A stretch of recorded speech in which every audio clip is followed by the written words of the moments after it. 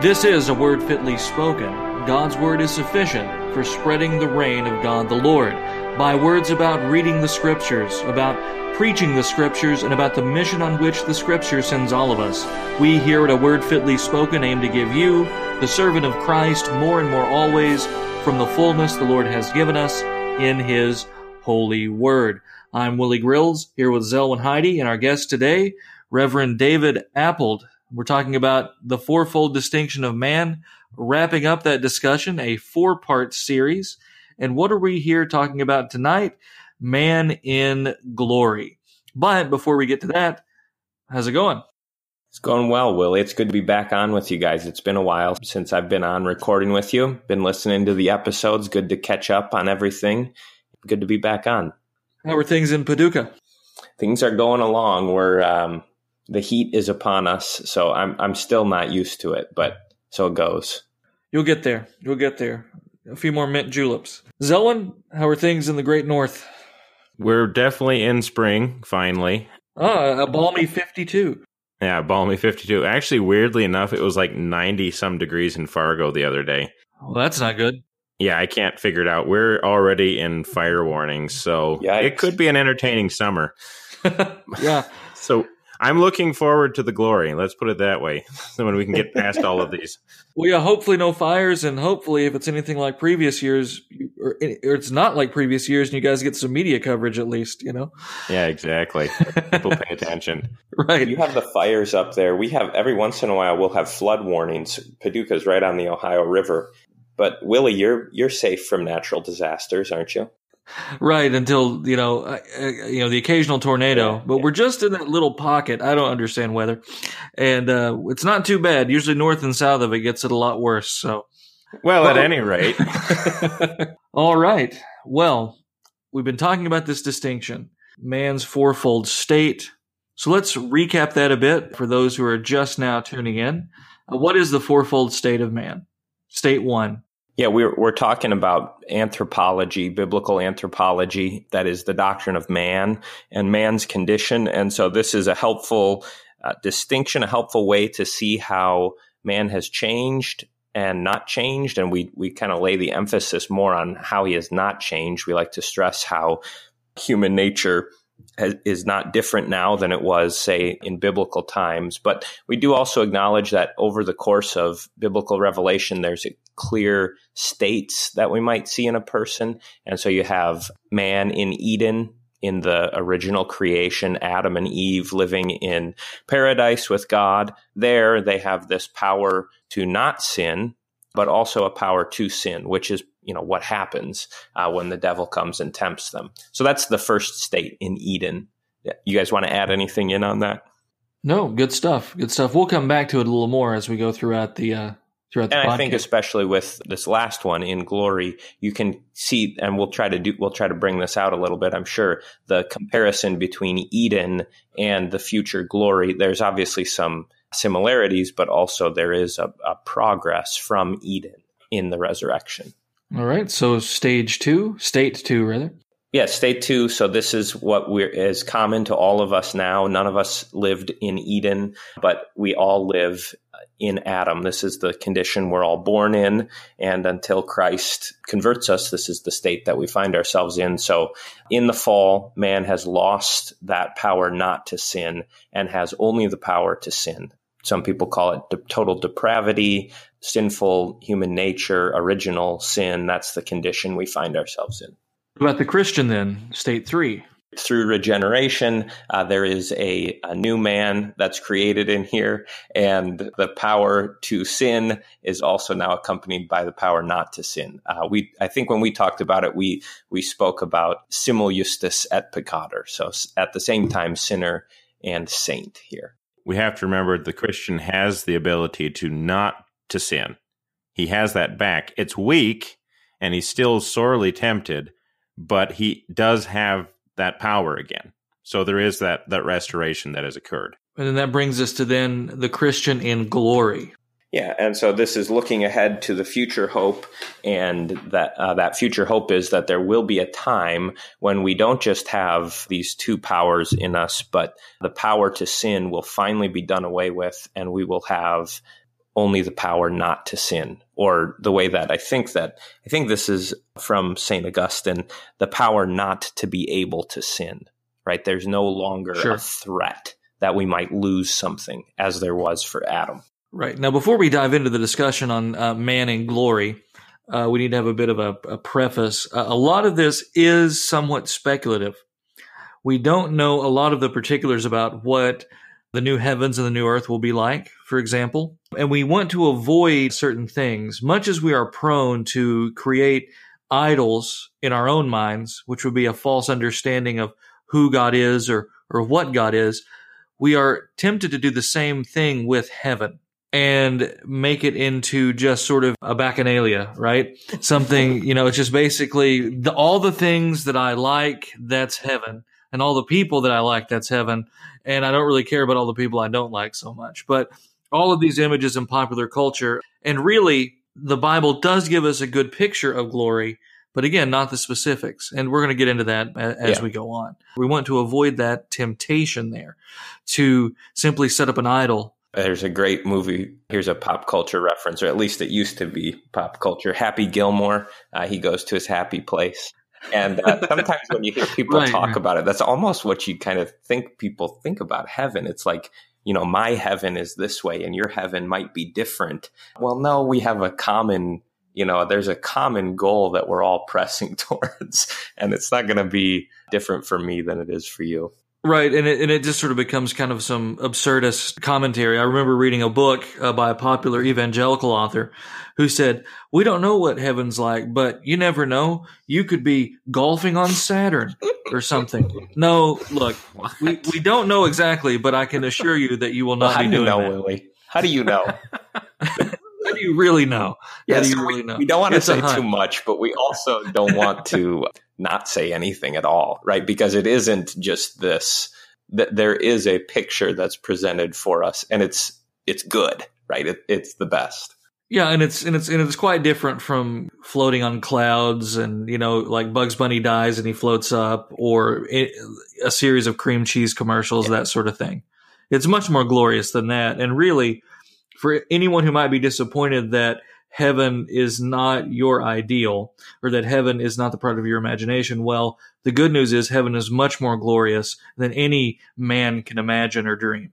Yeah, we don't want to speculate about heaven, but we also want to acknowledge that the images that we do have are glorious. I mean, they are fantastic, and it is something worth pressing towards. Yeah, absolutely. Right? Yeah, and that is the goal. I mean, it's not just to win heaven, but it's that eternal fellowship with God, worshiping him forever and serving him forever in his glory. And it's something, again, that man cannot fathom. But that's a discussion for another day, maybe even later in this podcast. I'll just say one more thing on this. I was thinking about this recently. The tendency towards that kind of like mythical presentation of heaven, maybe that's not the right word, but it kind of makes heaven into a fairy tale. When it becomes a fairy tale, it loses its real comfort, right? Because when you hear people describe heaven as playing golf on Saturn, like, could you imagine someone who's suffering and you're trying to comfort them with the hope of heaven, and you say, well, just wait, one day we'll all be playing golf on Saturn. Like that so almost so obviously rings hollow, that it isn't something, it's not the kind of thing that you would make sacrifices for, right? Like Zelwyn's talking about winning that goal. That very much is a comfort, though, for people. Something like that, so-and-so's a bass fisherman. He dies. Well, old Fred, I'm sure he's up there fishing right now, listening to his Leonard Skinner mixtape and drinking Schlitz, just like he always loved. Forever and ever. Forever, just on the old bass boat. And I understand how that can bring comfort to people, because that's that image of that lost loved one doing what they like, and it brings some level of comfort. But it's a worldly kind of comfort. Yeah. It's a fleeting kind of comfort, because it's not real, and it only plays at the emotions. And the question for us is, does God's word tell us what, A, our primary discussion tonight, what is man like in glory, but B, what is the environment like in glory? What is man doing? What is God doing? These sorts of things the scriptures testify to. And because the scriptures reveal them, they are true, and we can look forward to them. You just don't have the comfort of golf on Saturn. Heaven is not Valhalla. Exactly. And again, very important.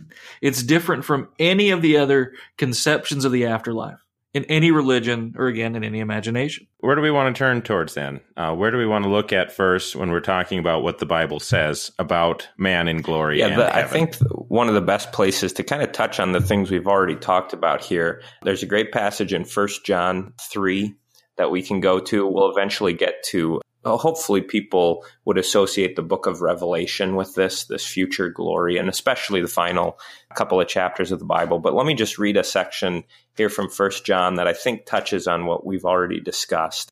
This is 1 John 3. See what kind of love the Father has given to us, that we should be called children of God, and so we are. The reason why the world does not know us is that it did not know him. Beloved, we are God's children now, and what we will be has not yet appeared, but we know that when he appears, we shall be like him, because we shall see him as he is. And everyone who thus hopes in him purifies himself as he is pure. That's a great passage. And John's point in that whole letter, of course, is to talk about being pure. And that's why he's emphasizing that, the avoiding sin and to cleave to these things. But it is quite telling that, for one thing, we will be like him. Right? So what does that mean, David? I mean, what does it mean that we're going to be like him, like Jesus when he appears? I think that he's connecting it with the status of that we should be called children of God, right? And so now you have that promised status. We often talk about this as adoption.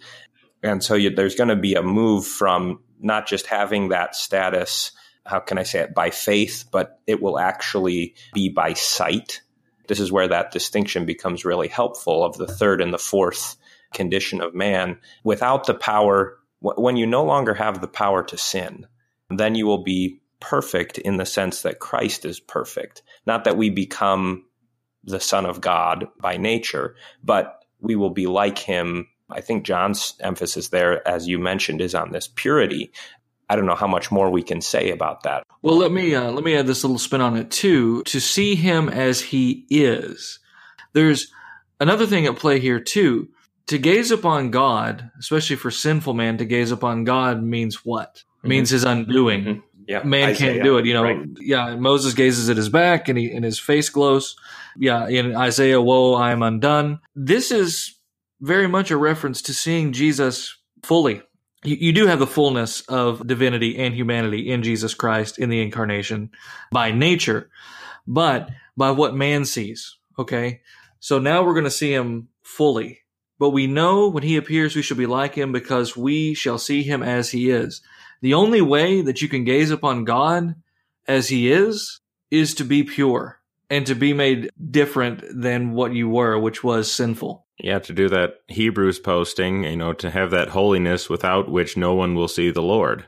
Yeah, that's a great point, actually, Willie. I mean, so like recognizes like, right? And so to recognize Christ as in all his fullness, you have to be first purified. Think of Isaiah with his vision in chapter 6. Woe is me, for I am undone.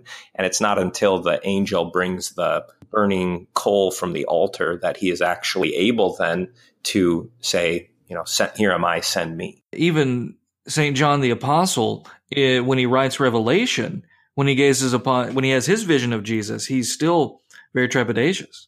He's still not able to really look upon it simply because of the nature of his character, the nature of Jesus' character. Mm-hmm. So that's very important. There's this righteousness and this completion of the new creation that's done in the last day, wherein we can look upon him for who he is.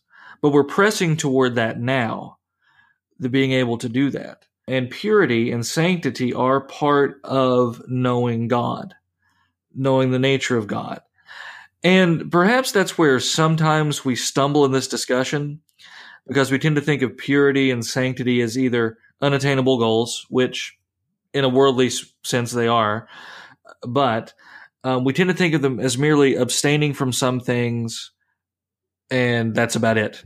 I don't do this, therefore I am pure, or I avoid this, therefore I am pure. And there's so much more to it than that. And we touched on a little bit, in the previous discussions about this, but There's loving your neighbor in spite of himself, in spite of your own failings. There's carrying out your vocation as parent, as father. All sorts of things are wrapped up in what it means to emulate Christ and to be pure and to be holy. So it's a much more nuanced conversation than simply avoiding bad habits. Sure. And maybe just to tie it into where we're going, when glory comes, when Christ returns and we have the resurrection, that holiness will finally be complete. It will be utterly and perfectly done. There'll be no more growth because we will be like Jesus. We will be perfect in glory. So, should we move on to Colossians? Yeah, we can tie in another passage here, chapter 3. You might hear my pages turn in here. That's okay. We just know that you've got a real live Bible there. I don't have it all in my head like Zelwyn does. I wouldn't go that far. All right, let me give you this one. Colossians 3. If then you have been raised with Christ, seek the things that are above, where Christ is, seated at the right hand of God. Set your mind on things that are above, not on things that are on earth. For you have died, and your life is hidden with Christ in God. When Christ, who is your life, appears, then you also will appear with him in glory. Yeah, so much great stuff there in just a handful of verses. If you're not preaching on the epistles some, your preaching might be a little bit deficient. You've really got to make preaching on them. I mean, bring them in. You can preach on the gospel, but bring these verses in, use them when they pop up in the lectionary, please, because it's gold. Well, this wasn't the Ascension epistle reading, but it works so well with Ascension, because Christ sitting at the right hand of God. And so, look up towards that, which is our goal, which is Christ himself. I think it's just a glorious passage. But how do you want to break it down, David? I think if we can just pull out the unity with Christ, I think that's what Paul is driving at. And so much of his epistles are trying to pull out the implications of what does it mean to be united with Christ.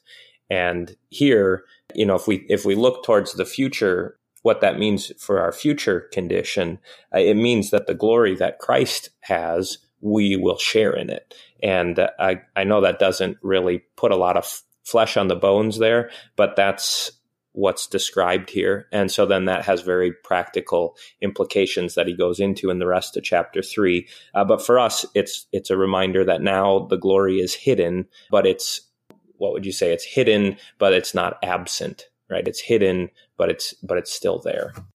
Yeah, it's hidden insofar as it's secure in Christ. It's placed into Christ. And the Christian then must die so that he won't die. Yeah, isn't it interesting? Christ, who is your life. What does that mean? Well, you can think of other passages like, I no longer live, but Christ lives in me. The life I live by faith in the Son of God. Our life is not going to be full until we're with Christ fully and completely. Yeah, and so when he finally appears then, as the chapter says, that glory which we have will also be evident. It will no longer be a question of, who really believes, who doesn't believe, who's really a part of God, who isn't. It's going to be evident and clear and perfect because we will be just like Jesus. And all of creation will know. That's part of the great vindication in the ultimate day, is that you will be shown to be one of Christ's, and the world will be made to acknowledge that, just as they acknowledge him. And indeed, they acknowledge that because they must bend the knee to Jesus. Yeah, and they will give testimony on that day to their shame, but to our glory for those who believe in Christ. All right, we're going to take a quick break. We'll be right back with more Word Fitly Spoken.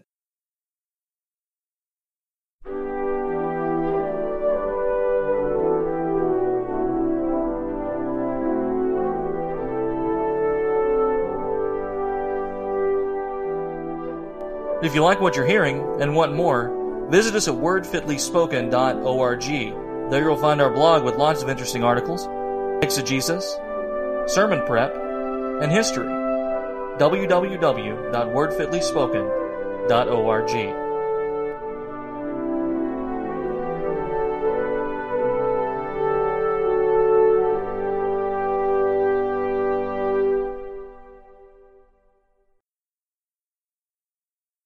This is A Word Fitly Spoken. Willie Grills, Zelwyn Heide, and David Appold here talking about man in glory.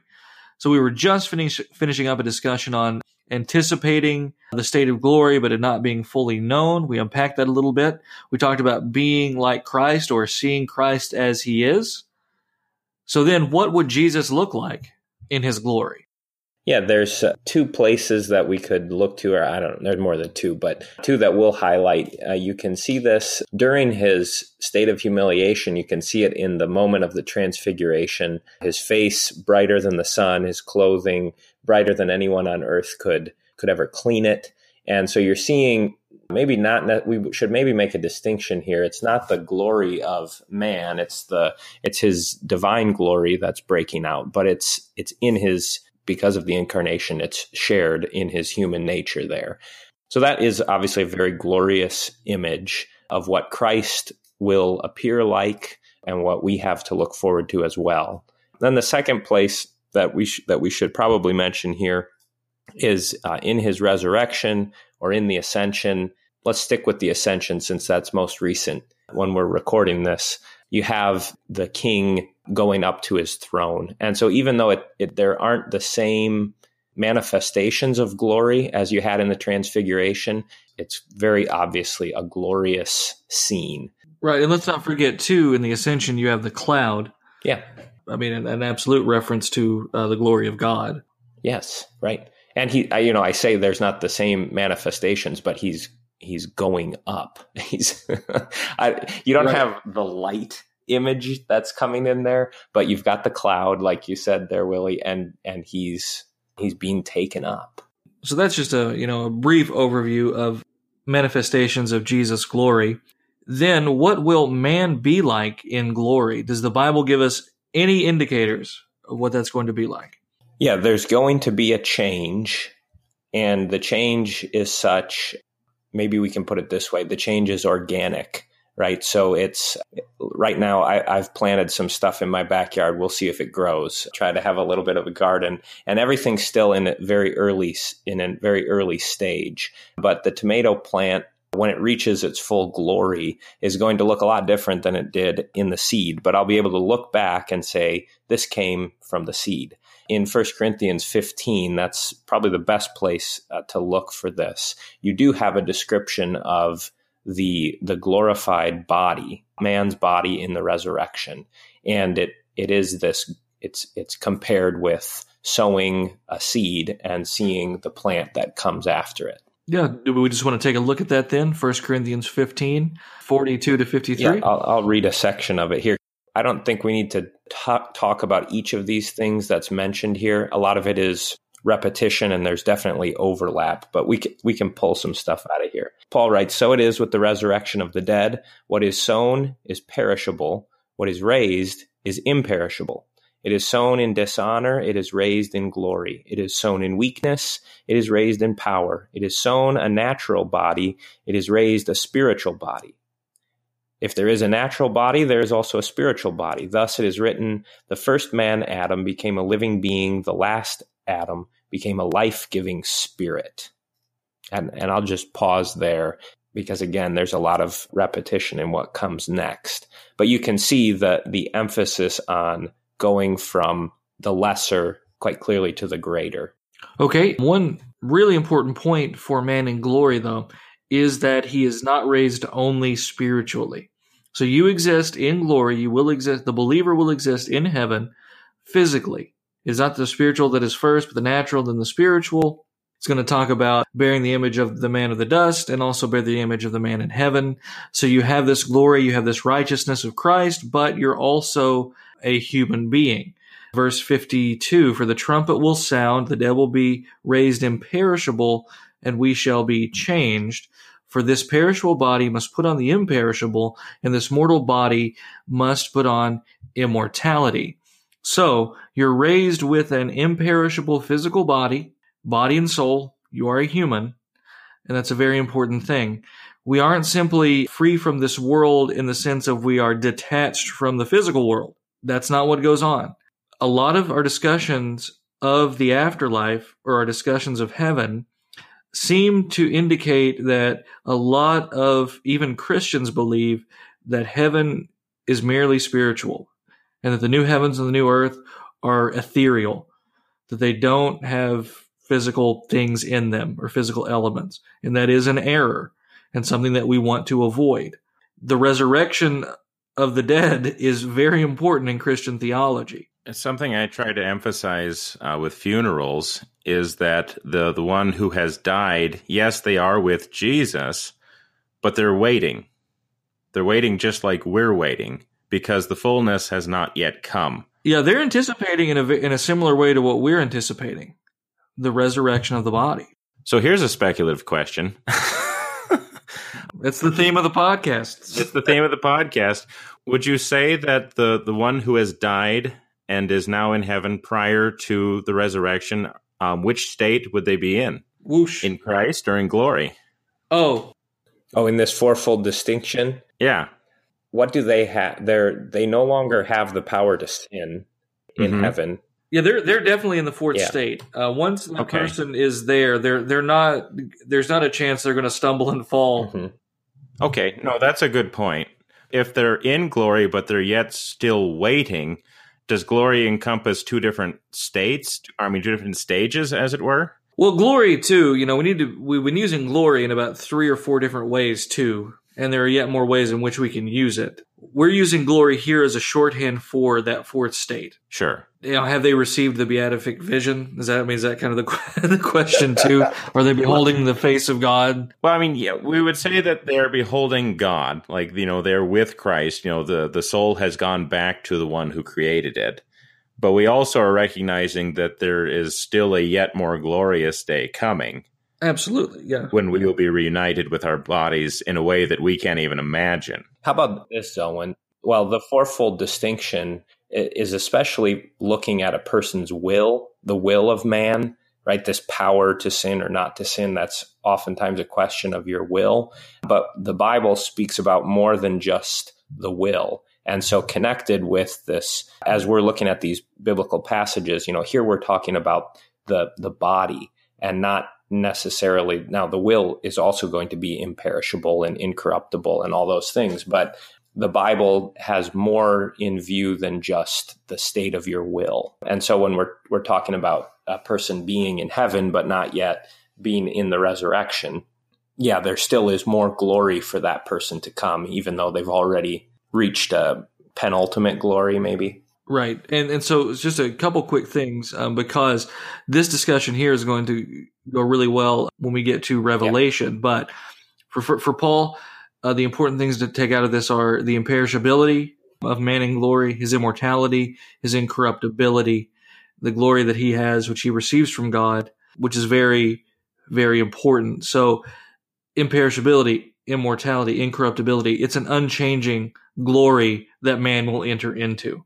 Here's a quick story. When I was on vicarage, I remember there was a guy, he was a good Lutheran. He had it pounded into his head that man was a sinner, right? And so because he was a sinner, he knew that it was wrong to have free will, or that's, kind of how he interpreted it. Okay.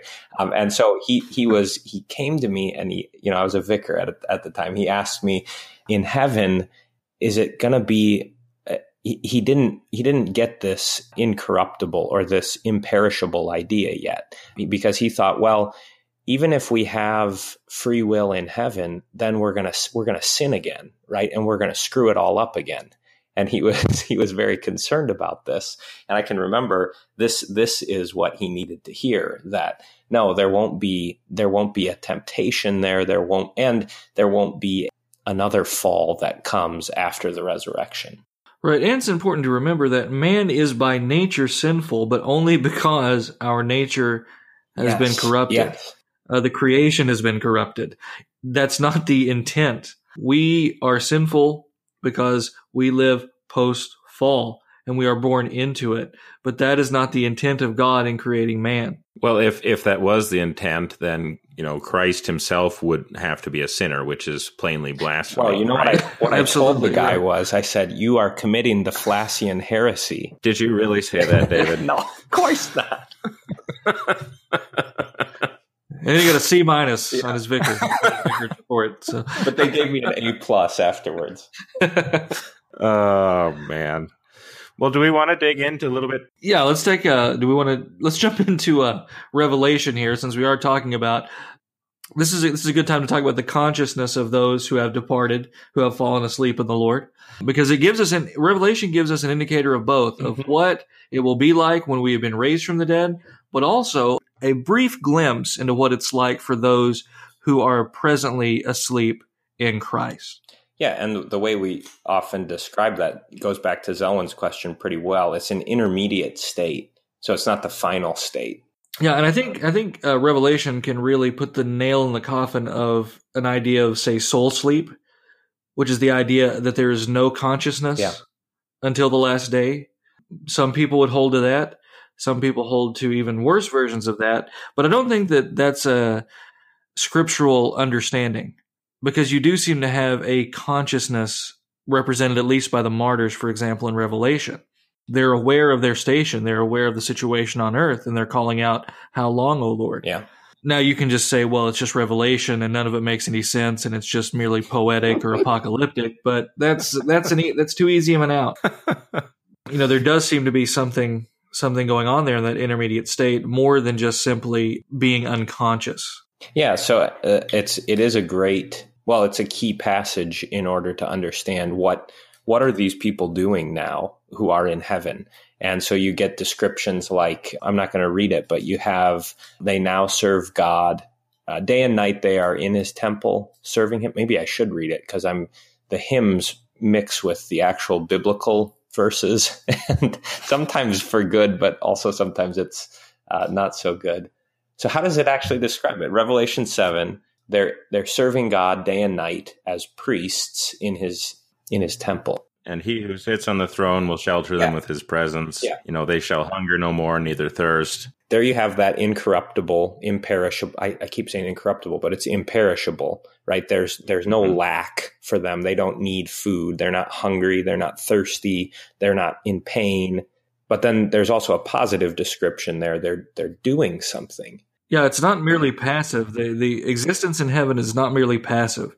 You are active in heaven. That shouldn't surprise us when we consider Eden. Work was part of the gig in Eden.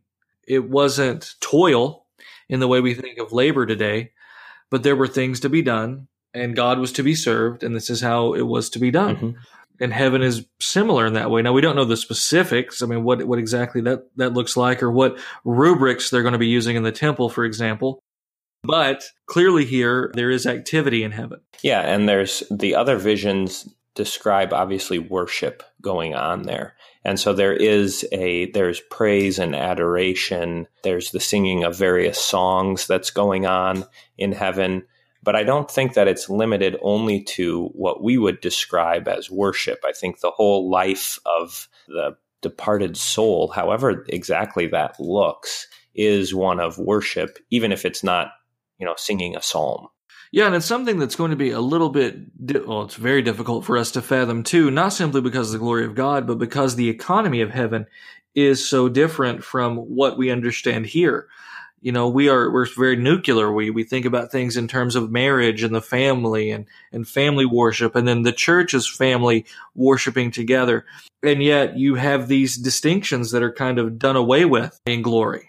Now, that doesn't mean that we become androgynous beings. That's not what I'm saying. But I'm thinking about, like the angels, married, neither married nor given in marriage. That's what I'm talking about here, not some weird stuff. Maybe it'd be easier to say that we are entering into the great Sabbath rest. And so the rhythms of the week, as it were, have passed away into the eternal Sabbath, which we will be observing in heaven in glory. Yeah, and that's a very good way to put it. And it's a good word, Sabbath, and it's a good word, rest. And yet, just like in our Sabbaths today, we don't just sort of lay around and count how many feet we're allowed to walk on a Sabbath, do we? No, we are, and God expects us to be active in worship on the Lord's Day. Going back to Eden is helpful there. Eden before the fall, Adam is placed specifically to work and keep the garden. That's his job description.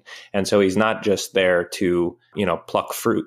I'm sure that part of it would have been that he's going to tend the trees and stuff. But I don't know. I envision him as actually having work to do, with the caveat that it's not toil. It's not work that drains him. So how is this going to look different then from other conceptions of glory? And for lack of a better word, other conceptions of heaven? Well, what do you mean? Can you don't everybody jump in at once? Well, we had a brief reference to Valhalla in the intro. We sort of talked about modern notions of it, but it's a very different conception from a pagan understanding of glory, because ultimately all of the glory in heaven is derived from the glory of God alone.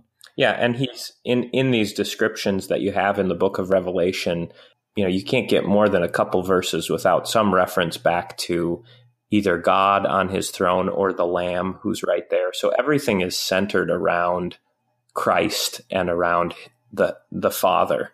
I don't know if that kind of gets at your question. You're not going to go off on you're not going to go like for a hike and to get away from Jesus. Yeah, I just need a break from church. Right, Jesus. Right. I'm just tired of it's gone on too long. Yeah, exactly. I need some me time. No, it doesn't happen that way. It's a remarkable thing, and yet what's probably most tragic is it's easy to find ourselves thinking, well, that doesn't look very appealing, and we're going to do that for eternity. I don't know. That sounds kind of boring. Which proves which state we currently live in.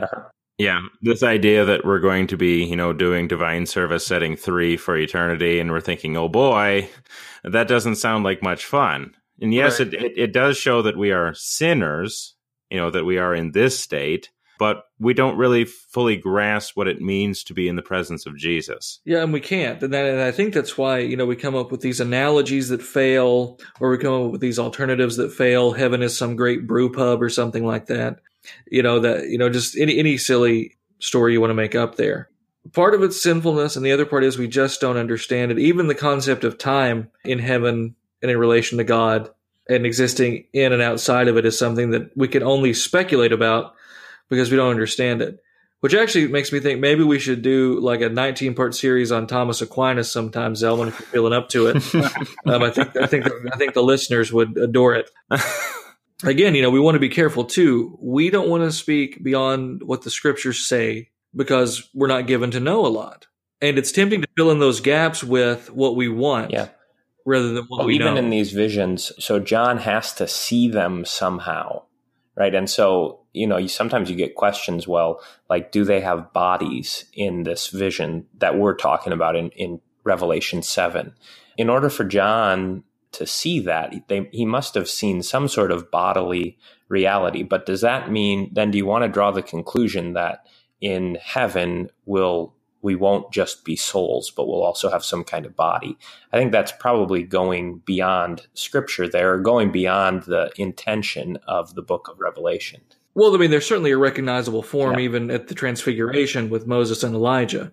So apart from the body, or apart from the resurrection of the body, there's still some identifiable form, whatever that looks like, at least in these cases.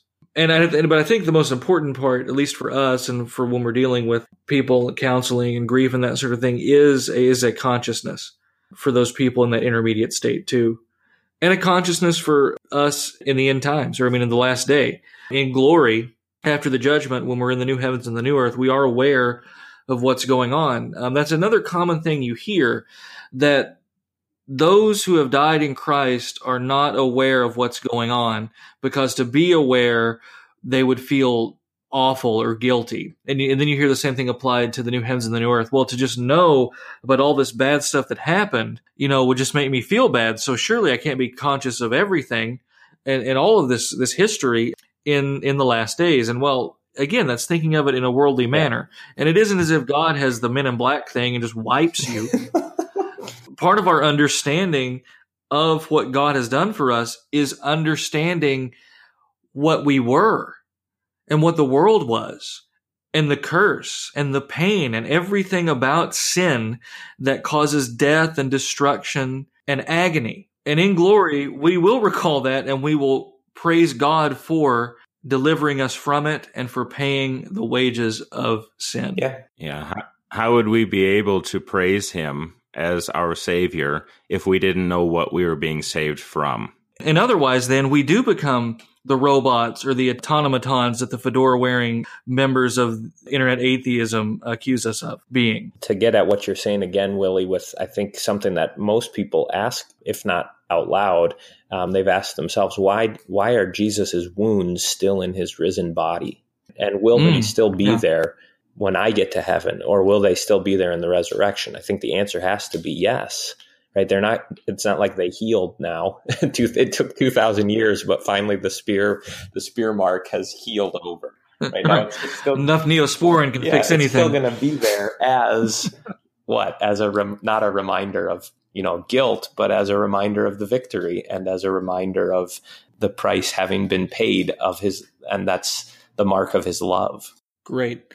Well, on that note, we're going to take another break. We'll be right back. We're going to talk about the Old Testament a little bit for just a minute, and then move on to talk to people about this practically. We'll be right back with more Word Fitly.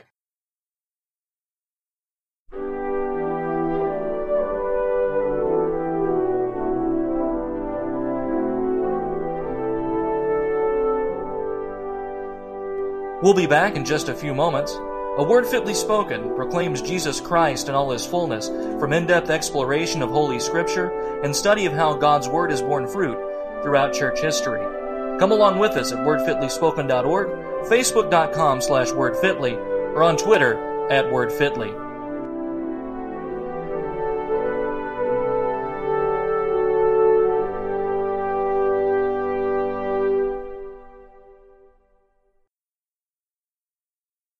You are listening to A Word Fitly Spoken. Willie Grills here with Zelwyn Heide and David Appold, talking about man in the state of glory.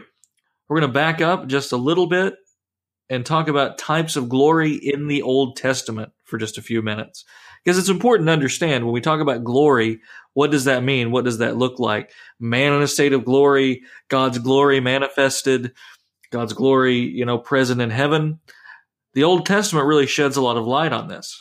So, guys, if you want to take it away. Let me just, before we go into any particular examples, I think it's helpful, again, to go with the organic metaphor. So the Old Testament obviously foreshadows Christ and his kingdom in many and different ways, but you can't fully picture it until Christ actually comes. And then once he comes, think about it in the resurrection. He opens their minds to understand the scriptures and how they testified to him. So once that happens, then you can look back and say, oh yeah, here's, this place, or here's this prophecy or this type or whatever. And the same thing is true when we're thinking about glory. As you look back, or as you look ahead to the future glory and what that'll be like, we've talked about some of the unknown things and some of the known things, but as we try to get maybe a fuller picture here, a fuller sketch, it's actually quite helpful to look back to the glory of Israel. Although it was a temporary glory, I think that gives that gives a fuller picture than what we have even just if we just had the New Testament. Yeah, so you have, first of all, the glory of Israel under Joshua and what that looks like. That Israel has come out of slavery, has come out of bondage, and has been brought into the promised land. And Joshua as a book is unfailingly positive. I mean, it's like everything's going great. They're winning battle after battle. They divide up the land. Everything's perfect. And Joshua is a leader just like Moses. Yeah. And everything's going great. Yeah. Well, they've finally reached the land. They've attained at least some rest from their enemies. It's almost like their enemies are all but defeated, right? That's the impression that you get. There still remains some work to be done, but it should be an easy task. That's what it seems to be in the book of Joshua. All I would add in there, I think that being in the land, being in the realm, in the promised land is key in the book of Joshua, because that's what Moses brought them out of Egypt. Moses led them through the wilderness. Moses brought them right up to the edge of the land, but he wasn't the one to bring them in. And so now the glory of Joshua is that he actually can bring them into that land. Yeah, and you also have, just to tie it to the future glory than we have then, like Hebrews saying, looking for a better country, right? Yeah. So, this idea that we are moving towards our promised land in Jesus Christ and his glory. Yeah, where there will be no more enemies, right? And where Satan will finally be crushed under our feet. Yeah, but then Judges comes. Yeah. Well, and even Joshua, I mean, this is one of the things to see in the Old Testament. What we're doing here a little bit is giving sort of hermeneutical guides, I guess, or things to look for. Every time you have this glorious picture of Israel, you're seeing sort of a foreshadowing of the glory of Christ and of the new creation, but it's always fleeting, right? What used to have glory no longer has any glory because the glory of the new has overtaken it, but also because it was always just temporary. And then so during the time of the Judges, then you have the cycles of, having it all together, but then falling away again until finally you have the coming of the kings. Yeah. Yeah. If we can just briefly touch on some of these things, you've got the you've got the progress from, Joshua was a great leader, but he wasn't a king, right? And they were in the land, but they still had enemies. Well, then you finally get the king, and you've got the bad king with Saul. I'm doing some real, I'm painting with very broad strokes. Okay. Bad King Saul, good King David. And then David's son comes along, and Solomon is the glorious king, right? I mean, there's First Kings goes into great detail about the wealth and all kinds of the good things that happened under King Solomon. Yeah. And it's interesting too, because as early as Joshua, you have the promise that the land will be, this gigantic stretch of land, from the river down to Egypt, bigger than any king actually ruled. But Solomon comes the closest in ruling that whole promised area, and so you do have the height of that glory, the height of the monarchy in Solomon before it goes down again. Well, just let me just highlight a couple things, the glory under Solomon and how that foreshadows the glory of Christ. You have David's son, okay? You've got the extension of the kingdom throughout, this land, but also then his fame goes out into all the earth, and you've got the wealth of the nations being brought and placed at Solomon's feet, right? And most notably, that's with the Queen of Sheba, who brings all kinds of goods up from her land and gives them to Solomon, and he gives her wisdom. I don't know can't remember exactly what he says to her, if that's even recorded. But you also have, one of the things I love about the description of Solomon's kingdom is you have these great passages that describe how everyone was doing this job or that job. And so you get this hierarchical description, and everyone has their place in the kingdom. Man, that sounded like a terrible children's song, doesn't it? But it's a great, it's actually a glorious picture, right? Where every person is subject to the king and is fitting into the king's rule. And isn't it fitting too, then, that the highlight of Solomon's reign is the building of the temple? Absolutely. Right. And so you could also tie that to, well, like we were saying, the work that we have in heaven, the work of worshiping, the work of praising, of giving glory to God in eternity. Mm-hmm. Mm-hmm. Yeah. And, but again, Solomon has very short-lived glory, because along with this temple, then he has his many wives, and he builds them. I don't think he builds them temples, but they're allowed to worship their gods. Does he build them shrines? I'm forgetting now. I think he builds them high places, if I remember right. Yeah. Willie, do you want to chip in on that? Well, it's not something you want to do. Don't even let him bring him in the house. Just keep that. Yeah, keep it outside. Keep that out. Keep it outside. There's a lesson here, folks. Marry within your faith, or your kingdom will come crashing down around you. Yeah. Well, that is true. Yes. And then his sons, you can see this, like Willie said, the kingdom falls apart under Solomon's son. Rehoboam destroys it all. Right.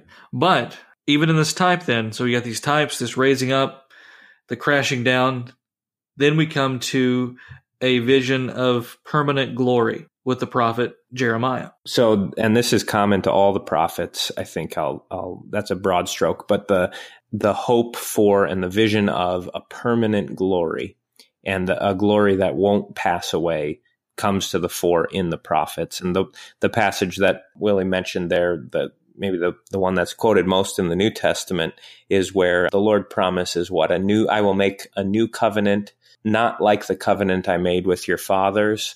And the difference being it's going to be unbreakable. So there's that permanence. I will forgive their sins, right? Not that he hadn't forgiven sins before, but now sins will be completely forgiven and sent away.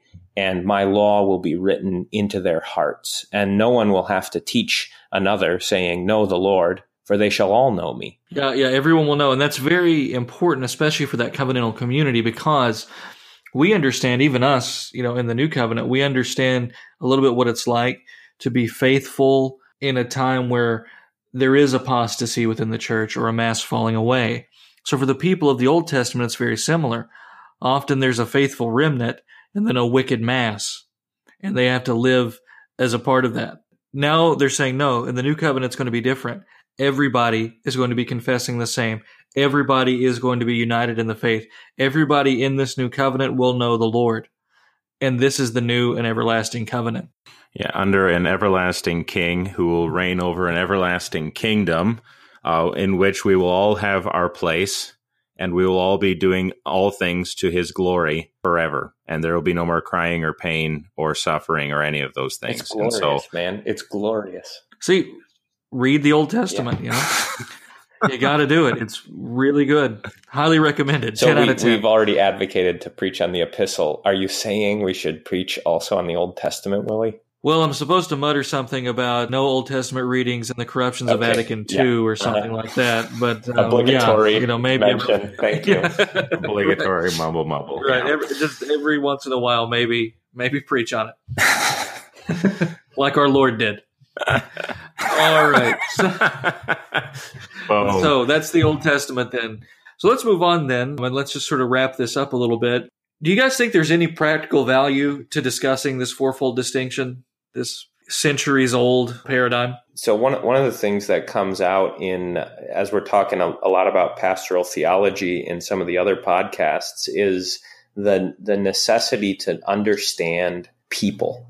Right? If you don't understand how people think and how they work, you're going to have a really hard time ministering to them. And so just as pastors, to be able to have this distinction, especially that second and third state, in Adam and then in Christ, that becomes invaluable, because as you're talking with people who do not believe in Christ, or as you're talking to your own members who are regenerate and have, this new man living in them, that becomes, I think, tremendously helpful in thinking how you're speaking to them and encouraging them. Yeah, if nothing else, when you're dealing with the regenerate state, the third state especially, and ministering to the people within that, it's helpful to remember that you are speaking to people who have been delivered from the bondage of sin, right?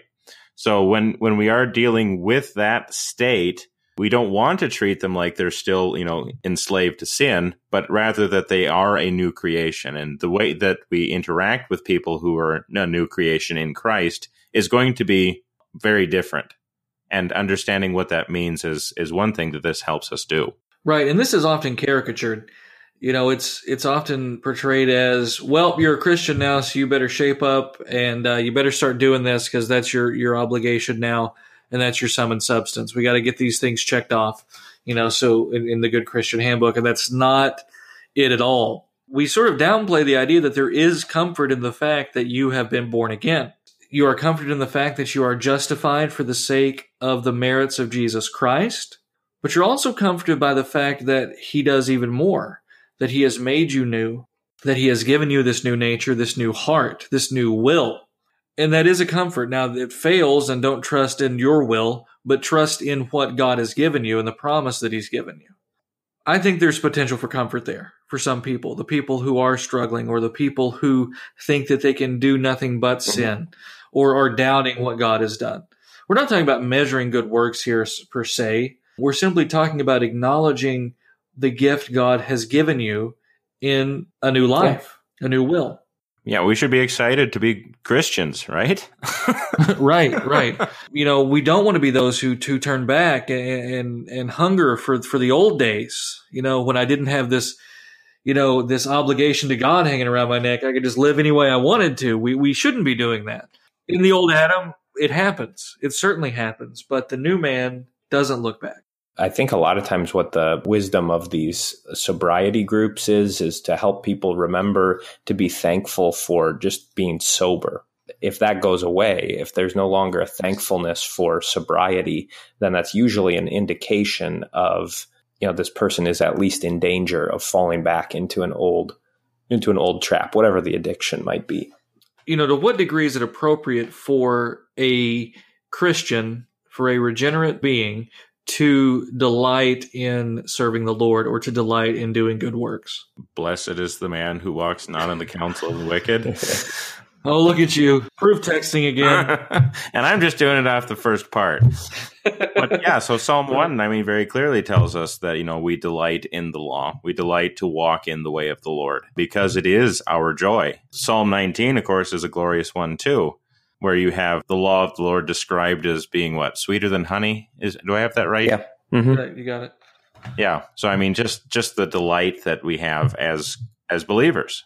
And there's no shame in that. And yet we're often taught, no. We don't need to think about this. We don't need to be conscious of serving or trying to please God because we're just going to fail. Now, is it true? Yeah, you're going to stumble and fall. But is it wrong then to intentionally seek to please the Lord? Well, if it's wrong, then the state of glory is going to be a terrible place, right? Because that's all, like we were saying before, that is what takes up your time in heaven, and in the resurrection will be the service of God day and night. You won't go off duty, right? In the priests in the Old Testament, they had prescribed times when they were on duty. That you're going to always be on duty. So, there you have it as far as that goes. Any other thoughts about this? What does it say then to modern day materialism, for example? Our hope is in that which does not perish. Our hope is in the things of God. And yet often we have those who hope or who glory in the things of the earth. Yeah, I think it helps when you have this distinction, not just in mind, but when you do delight in the Lord, the things Jesus says about mammon and serving two masters and, storing up treasures in heaven where moth can't corrode and where thieves can't steal those things away, that reorients your pleasures or should at least cause you to say, what do I desire and what am I pursuing? Am I pursuing things that are going to fade away? Am I investing all of my time and all of my energy in something that's not going to last? Or do I have my delights centered on the things of God? Right. And I think you have to have, like you say, you have to have your desires oriented correctly and a right understanding of our state as Christians before, let's say, charity can even begin to take hold. One of the great impediments to charity is simply not wanting to lack or not wanting to do without or to give something up. But if we can become detached from that a little bit, then charity can flow forth, for example. And same thing with suffering, right? So often bearing your cross is so difficult because you're feeling that lack, right? I don't have this thing, whatever it might be. And it's a real lack. It's a real suffering. But when you can hold that up with the future glory, then you can say, like St. Paul does, I don't consider the sufferings of this world even worth comparing the future glory. All right. Very well. Thank you very much, Reverend Apple, for this series. That's going to be the last episode there. If you have any questions or anything, check us out, wordfitlyspoken.org, facebook.com/wordfitly, or check us out at Twitter at wordfitly. And do you guys want to talk about the new Word Fitly discussion group on Facebook? Yeah, we started a discussion group called Word Fitly Posting. You can find a link to it through the Word Fitly Spoken page. That's going to be a place for a free discussion about anything that we've talked about here on the episode or any articles that we've written. Certainly welcome to join in and participate in that discussion. Great. Thanks so much, guys. I'm Willie Grills with Zelwyn Heidi and Reverend David Appold. God love you and God bless.